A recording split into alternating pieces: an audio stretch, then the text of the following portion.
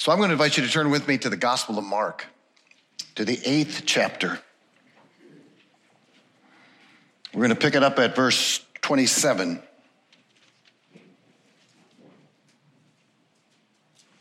We're going to read through the end of the chapter. Jesus and his disciples, Mark writes, went on to the villages around Caesarea Philippi. On the way, Jesus asked them, "Who do people say I am?" They replied, "Some say John the Baptist, others say Elijah, and still others one of the prophets."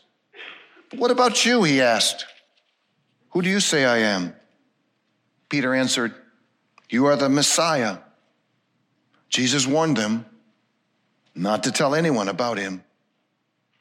He then began to teach them that the Son of Man must suffer many things and be rejected by the elders, the chief priests, and the teachers of the law, and that he must be killed and after 3 days rise again. He spoke plainly about this, and Peter took him aside and began to rebuke him. But when Jesus turned and looked at his disciples, he rebuked Peter. "Get behind me, Satan," he said. "You do not have in mind the concerns of God, but merely human concerns." Then he called the crowd to him, along with his disciples, and said, "Whoever wants to be my disciple must deny themselves and take up their cross and follow me. For whoever wants to save their life will lose it, but whoever wants to lose their life for me and for the gospel will save it. What good is it for someone to gain the whole world, yet forfeit their soul? Or what can anyone give in exchange for their soul? If anyone is ashamed of me and my words in this adulterous and sinful generation, the Son of Man will be ashamed of them when he comes in his Father's glory with the holy angels."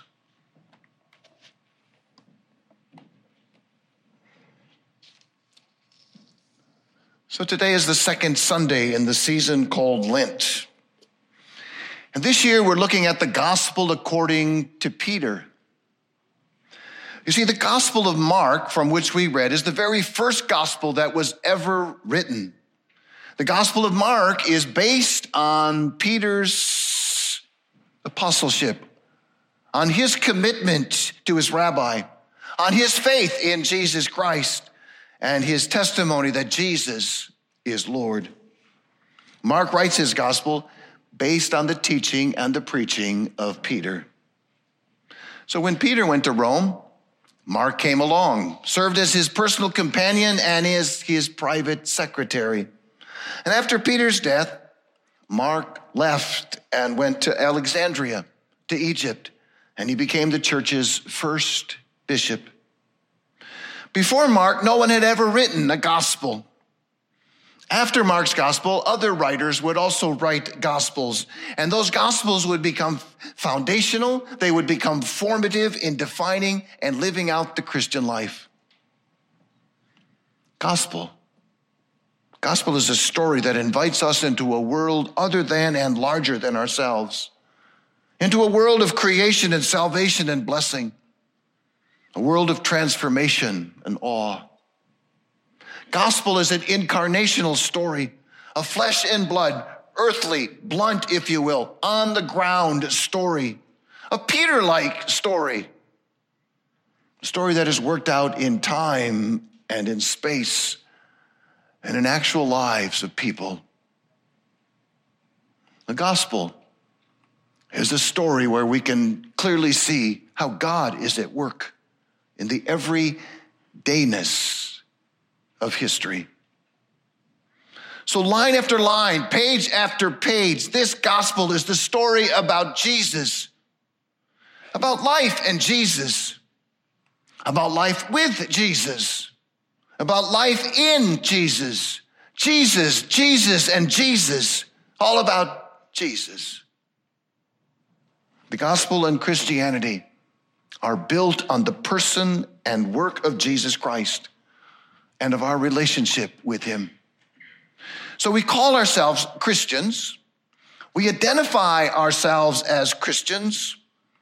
But the question I want to think about, at least for a few moments this morning, is how much do we actually talk about Jesus? How much do we think about Jesus?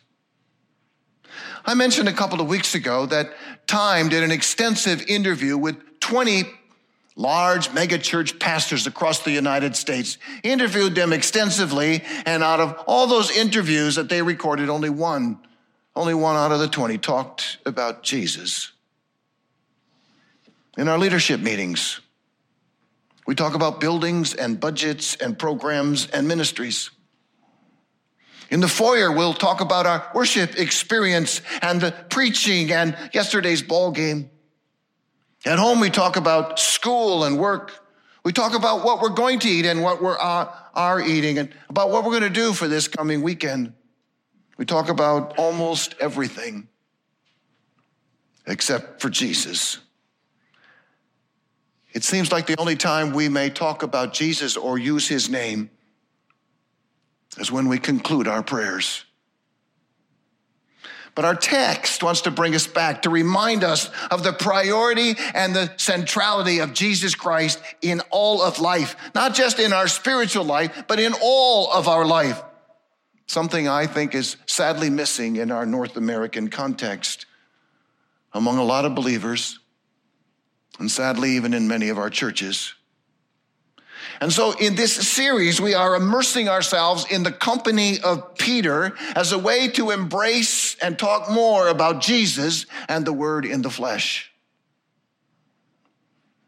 These disciples walk with Jesus for 3 years. And the wonderful thing about walking, especially when you go with others, is you go slowly. There is time for conversation. There is time for observation. There is time for reflection. Questions are asked and answers are provided. Topics are discussed. There's time to think things through. Strangers are encountered and neighbors are made. And these disciples walked with Jesus. And so as a result, there is no doubt in any of their minds that Jesus was human, and Jesus was in all ways just like they were, at least the ways that they could see. Today, we are in a hurry.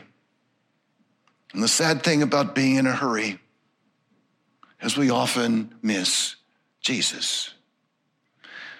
The price on our soul for our busyness has been rather devastating.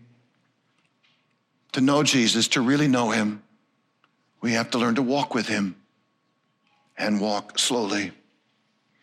We need a Jesus-focused life like the disciples had, so that we can understand that every truth, to become truth, needs to be lived out in our churches and in our homes and in our schools and in our businesses and out in the marketplace, day in and day out. Or it isn't really our faith. You see, all living is local. It's in the here and now. It's in this land. It's in this neighborhood. It's in our workplace. It's among our people. Jesus needs to be part of our everyday life, not something reserved for Sunday or for our religious time, but every day is part of our walking, and sometimes even our running and our sitting and our standing. So this passage takes place at a place called Caesarea Philippi. It marks the watershed in Mark's gospel. You see, it is the outcome of what has gone before in the first 8 chapters.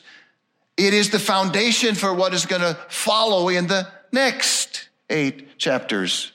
The first half of Mark's gospel has been filled with the mighty works of Jesus that validate him, that put a foundation under him, that he is Messiah.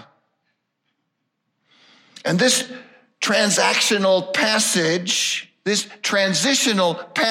placed here moves us from doctrine to practice, from observation to participation, from confession to commitment. The transition, the transformation that every follower needs to make to disciple. So here we are. The shadow of the cross now begins to fall among the remaining pages of this gospel. The blinders will be lifted off the disciples, and they will see Jesus for who Jesus really is. And Mark writes, Jesus and his disciples went to the villages around Caesarea Philippi. Wow. Jesus is leading his 12 followers north of the Sea of Galilee. They walk for 25 miles through a number of villages until they come to this place, Caesarea Philippi.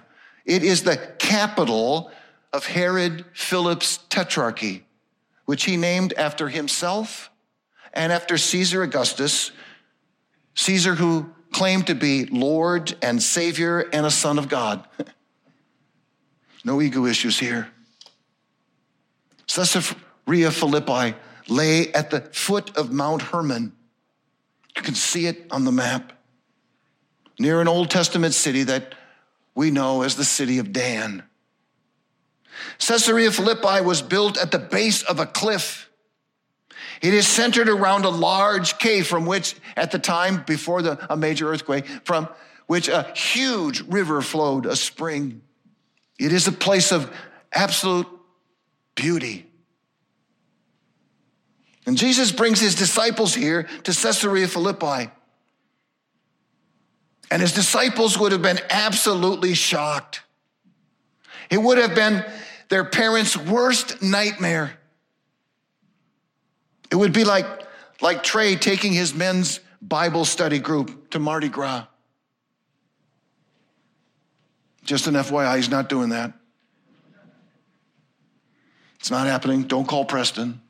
Just an illustration. But that's what's going on here. The city and the pagan religious practices were well known. And they are vastly different from what was going on in Galilee and from what these Jewish disciples of Jesus knew. They're in their mid-teens. They've never experienced anything like this before. See, back in the Old Testament, the Israelite king Jeroboam had turned this whole area into a center of Baal worship. He built a high place that angered God. He led the Israelites to worship false gods, and they called the place Baalinus. Eventually, the worship of Baal gave way to the worship of Pan. The worship of a Canaanite god gave way to the worship of a Greek god, both fertility gods. And so the city was renamed Panias in Pan's honor.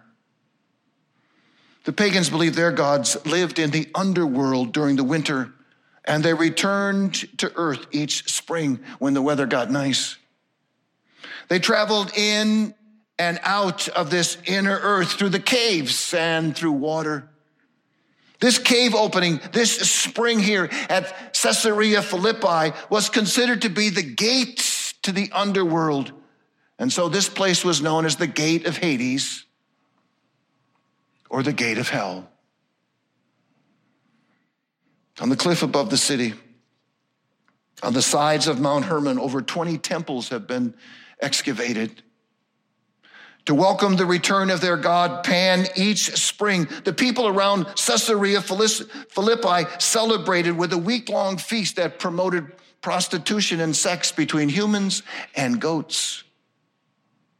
The god Pan, when they pictured him, had the torso of a man and the hindquarters of a goat in order to illustrate the close physical proximity between the two. So Caesarea Philippi is literally knocking on the gates of hell. It was a red light district, we might say. And a devout Jew would never, ever enter this city, except where the rabbi goes. Disciples follow. And it's Jesus who takes his disciples here. In this thoroughly pagan place, Jesus asks the eternal question, who do people say I am? Now imagine this as an ongoing conversation among the disciples. I mean, if you and I are simply reading this as we just did, it takes about 30 seconds. So most of us picture a very short, pithy conversation. I tend to see this as more of an extended conversation over a slow walk. Mark provides us here, if you will, with the cliff notes. Well, some say John the Baptist. Really? Why would you think they would say John the Baptist?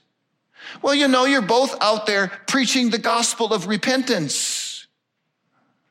You're like John. You know, John risen from the dead. Interesting. Anybody hear anything else? Well, you know, some are saying you're Elijah the prophet. Because Elijah the prophet said he would come before that great and terrible day, and the great and terrible day is coming, especially if the Romans persist. In Orthodox Judaism, a chair was set out for Elijah at every single Passover celebration. And they expected him someday to come and to fill that chair. So they're saying, maybe you're Elijah. Maybe you have returned.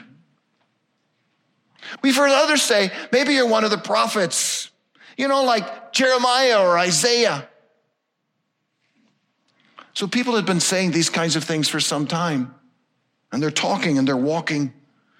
Now understand, in this occasion, the disciples are simply relaying what they understand to be the crowd's perception. This is what the crowd thinks Jesus is, and not much has changed for the crowd. And yet at the same time, the crowd seems to hold Jesus in rather high esteem, to be known as one of the prophets.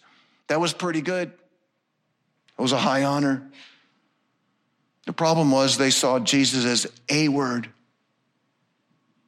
not as the word or the final word. So after 3 years of knowing and listening to Jesus, the crowd still don't really have an inkling of who he really is. But who the crowd says Jesus is really isn't the issue. Really isn't the point of Jesus' initial question. Because for the disciples, these first answers are the easy ones. I mean, they're purely descriptive. They can just say what other people are saying. They require little thought. There is no risk. There is no commitment. There is just an information exchange. A lot of people, even today, a lot of people recognize that Jesus was a good man. He was a wonderful teacher, had some great things to say. He was a person, a man to be modeled after. But now Jesus gets to his point, and he raises the bar for his disciples, and he says, who do you say I am? Surrounded by all these pagan temples, within view and within listening distance of all these people that have come to celebrate all kinds of pagan things, Jesus is asking the fundamental question of life and death. Who do you say I am? If they answer John, or they say Elijah, or perhaps they would say one of the prophets, well, the truth is life is going to remain pretty simple. It's going to remain fairly the same. Prophets, everybody knows, are just ordinary people that God has tapped on the shoulder. Listeners can decide about their ongoing relationship with that prophet. They can choose whether they're going to listen to that prophet. They can choose how they're going to respond to that prophet. They can choose. That's an option.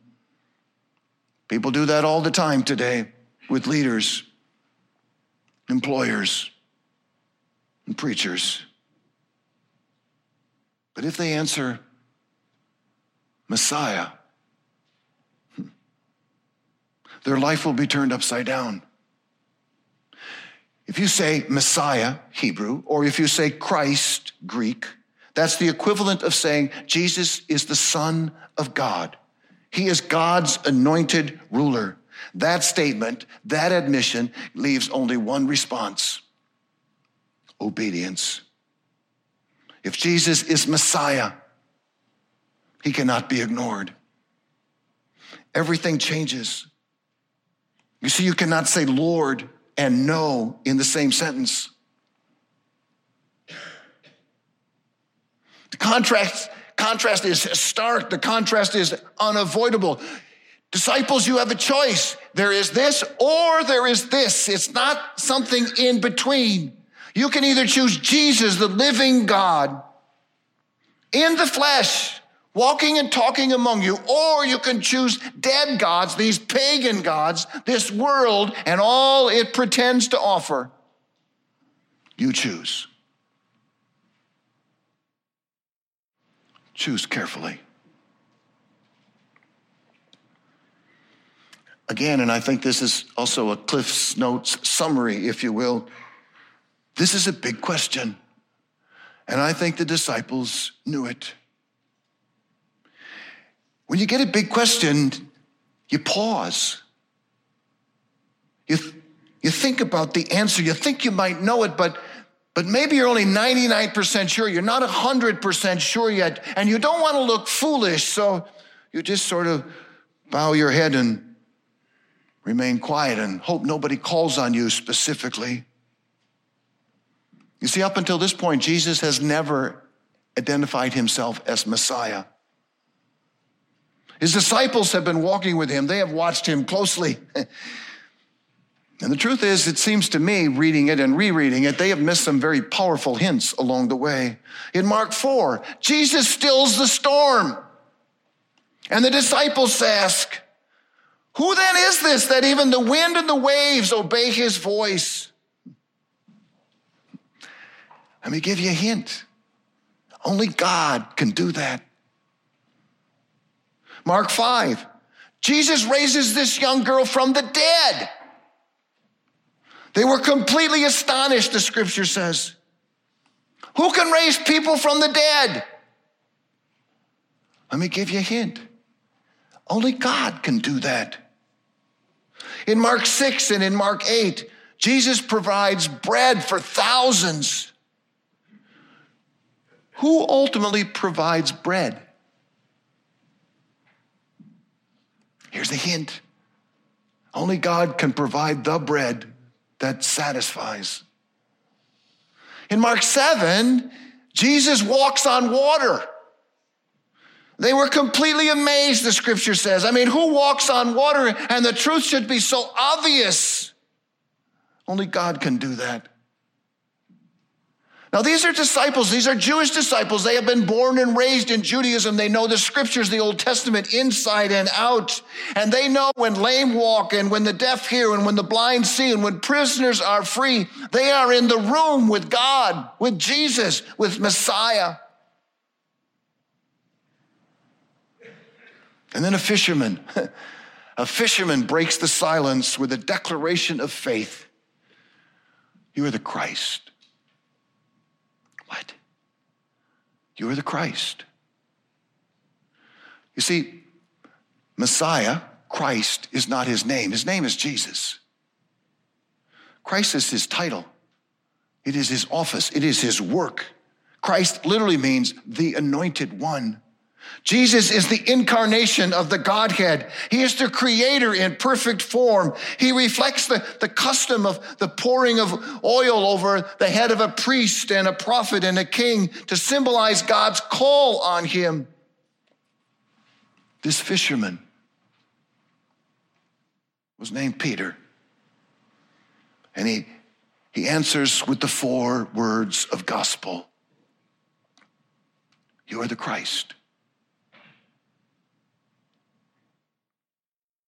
Peter is the first to publicly confess that Jesus Christ is the Messiah, the promised one who will rule over all the nations. To embrace gospel, we need to acknowledge it. This is a significant breakthrough in the middle of this gospel. They now understand who Messiah is, even if at this point they don't fully grasp what the implications of that confession might be. In the healing of the blind man outside Bethsaida in the previous verses, in Mark 22 to 26. Jesus uses a two-step, two-touch approach. I think Mark plants that right there in that context because he wants us to understand that this testimony, this statement from Peter is the first touch in following Jesus, in understanding who Messiah is. We must confess that Jesus is the Christ. He is the Son of God. And then the second step must quickly follow.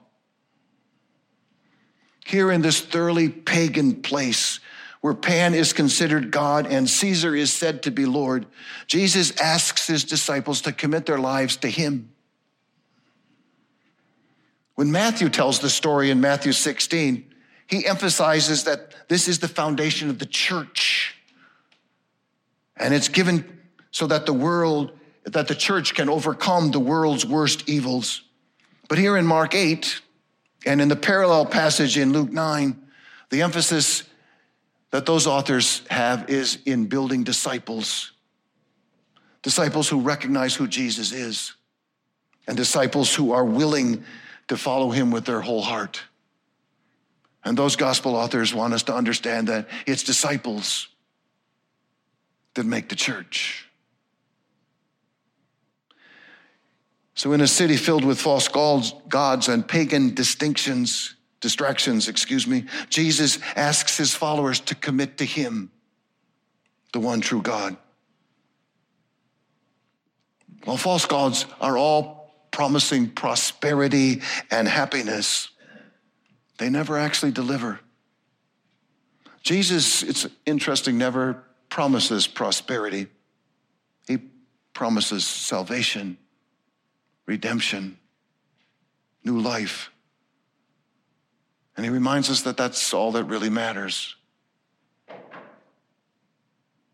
So at this point, after that wonderful testimony, you would think that Jesus would congratulate his disciples. Well done, gentlemen. Finally, after all this time, you finally get it right. But instead, Jesus charges his disciples. The scripture word actually means rebukes his disciples to tell nobody. What? You have this wonderful testimony. You finally got it right. Now, don't say anything. Why not send them out into the countryside? Wouldn't this be a great time? They're all excited. They finally understand who Jesus is. Jesus has said, yes, I am Messiah. Because they only have the first step. The first step of discipleship is confession.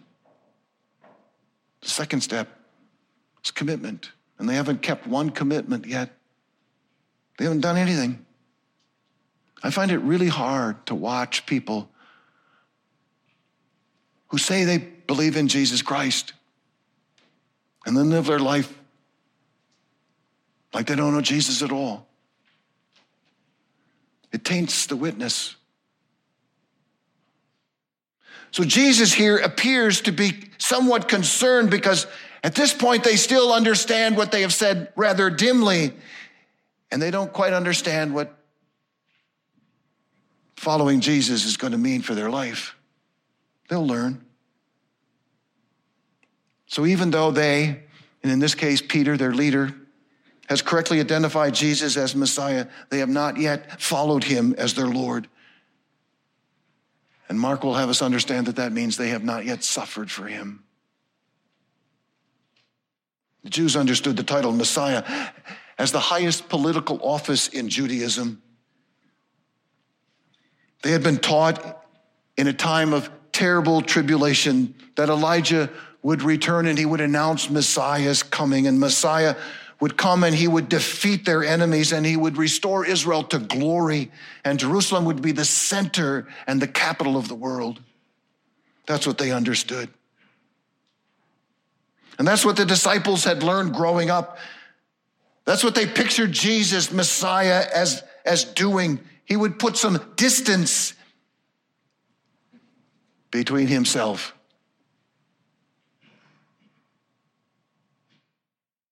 and that politically loaded title. And they wouldn't yet understand. It's a sad day when politics in our world become intertwined with the coming of God's kingdom. But it happens. And Jesus begins the task immediately and in earnest, actually in the very next verse. Here's the second touch. It's necessary to understand what following Messiah really means. And so Jesus paints a clear picture. They need to know the whole story, if you will, before they can tell others. They have been awed by his power. They have been fascinated by his teaching. They have been overwhelmed by his compassion and his healing, but they still don't get it. Not yet. And it doesn't become gospel. It doesn't become good news for us until we do. See, Jesus, the Messiah, is not going to take up a crown. Jesus, Messiah, is going to take up a cross. So Jesus wastes no time in adding to their confession. The Son of Man must suffer many things and be rejected by the elders, the chief priests, and the teachers of the law, and be killed, and after 3 days rise again. He spoke plainly about this. It's not the way they envisioned this was going to go.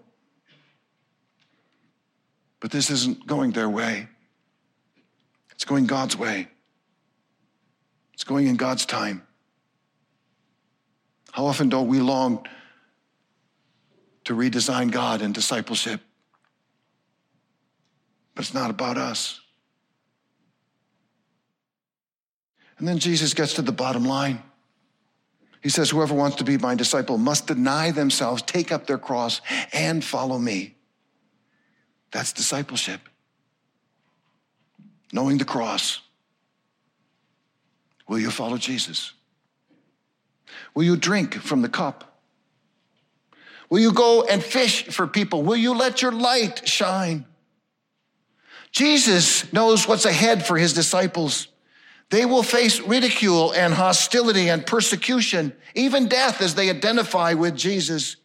They will be confronted by evil, by the worst that the world has to offer. The pressure to conform to the world's standards will be intense. What they and the disciples who follow them will face will require a deep commitment to follow in Jesus' footsteps, to lean on his divine strength, and to live a holy life. But as Jesus knows, if they can make their public profession and commitment right here in the middle of Caesarea Philippi, where evil is pervasive and intensive and in their face, they will be able to do it anywhere and everywhere. Jesus says, whoever comes with me must let me lead. Don't run from suffering. Embrace it. A life without sacrifice is not a Christ-like life. You must follow in my footsteps, even especially when it leads to a cross. What good is it for someone, Jesus says, to gain the whole world and at the same time to lose their soul? In a world that embraces moral diversity and requires political uniformity, it is considered to be offensive to suggest, to practice, to teach, or to preach that certain truths are timeless and unchanging. Obedient disciples of Jesus are often labeled as myopic, homophobic, hypocritical, paranoid, and intolerant for refusing to accept and adopt to the times and the standards, to the behaviors of our culture. Sadly, many have embraced a distorted Christianity that tries to be politically correct. So as not to offend anyone, many suggest tolerating sin and affirming disobedience rather than living counterculturally. Christians often talk about love, but love ultimately rings empty when we also tolerate sin and falsehoods that ruin people's lives and their eternal destinies. Other Christians simply try to avoid the world and culture altogether. They seclude in their churches and in their schools and homes, and they try to shut the door on evil influences in their society and culture. But Jesus offers a third option. He says we're to go, and we're to boldly proclaim the truth with courage. Our churches, our schools, and our homes are to be staging areas rather than fortresses. We need places that equip people to engage the world instead of hiding from it, to be in the world but not be overcome by it, as Jesus illustrates by taking his whole crew of disciples into Caesarea Philippi. Jesus knows that the pagan world is going to resist, but he challenges us to go there anyway, to the very places that are experiencing moral and ethical decay, to the Caesarea Philippis of our day. I wonder where the Caesarea Philippis of our day are. When people talk about Christianity, they love to diffuse any conversations that we might have by talking about how Christians have really messed up. And we haven't been the kind of people that we profess to be. And the truth is, many of the things they raise are not insignificant. But Christianity doesn't stand or fall on whether the Spanish Inquisition, for example, was right or wrong. Christianity stands or falls on whether Jesus Christ is who he said he is, whether he's Messiah or whether he's not. That's the gospel.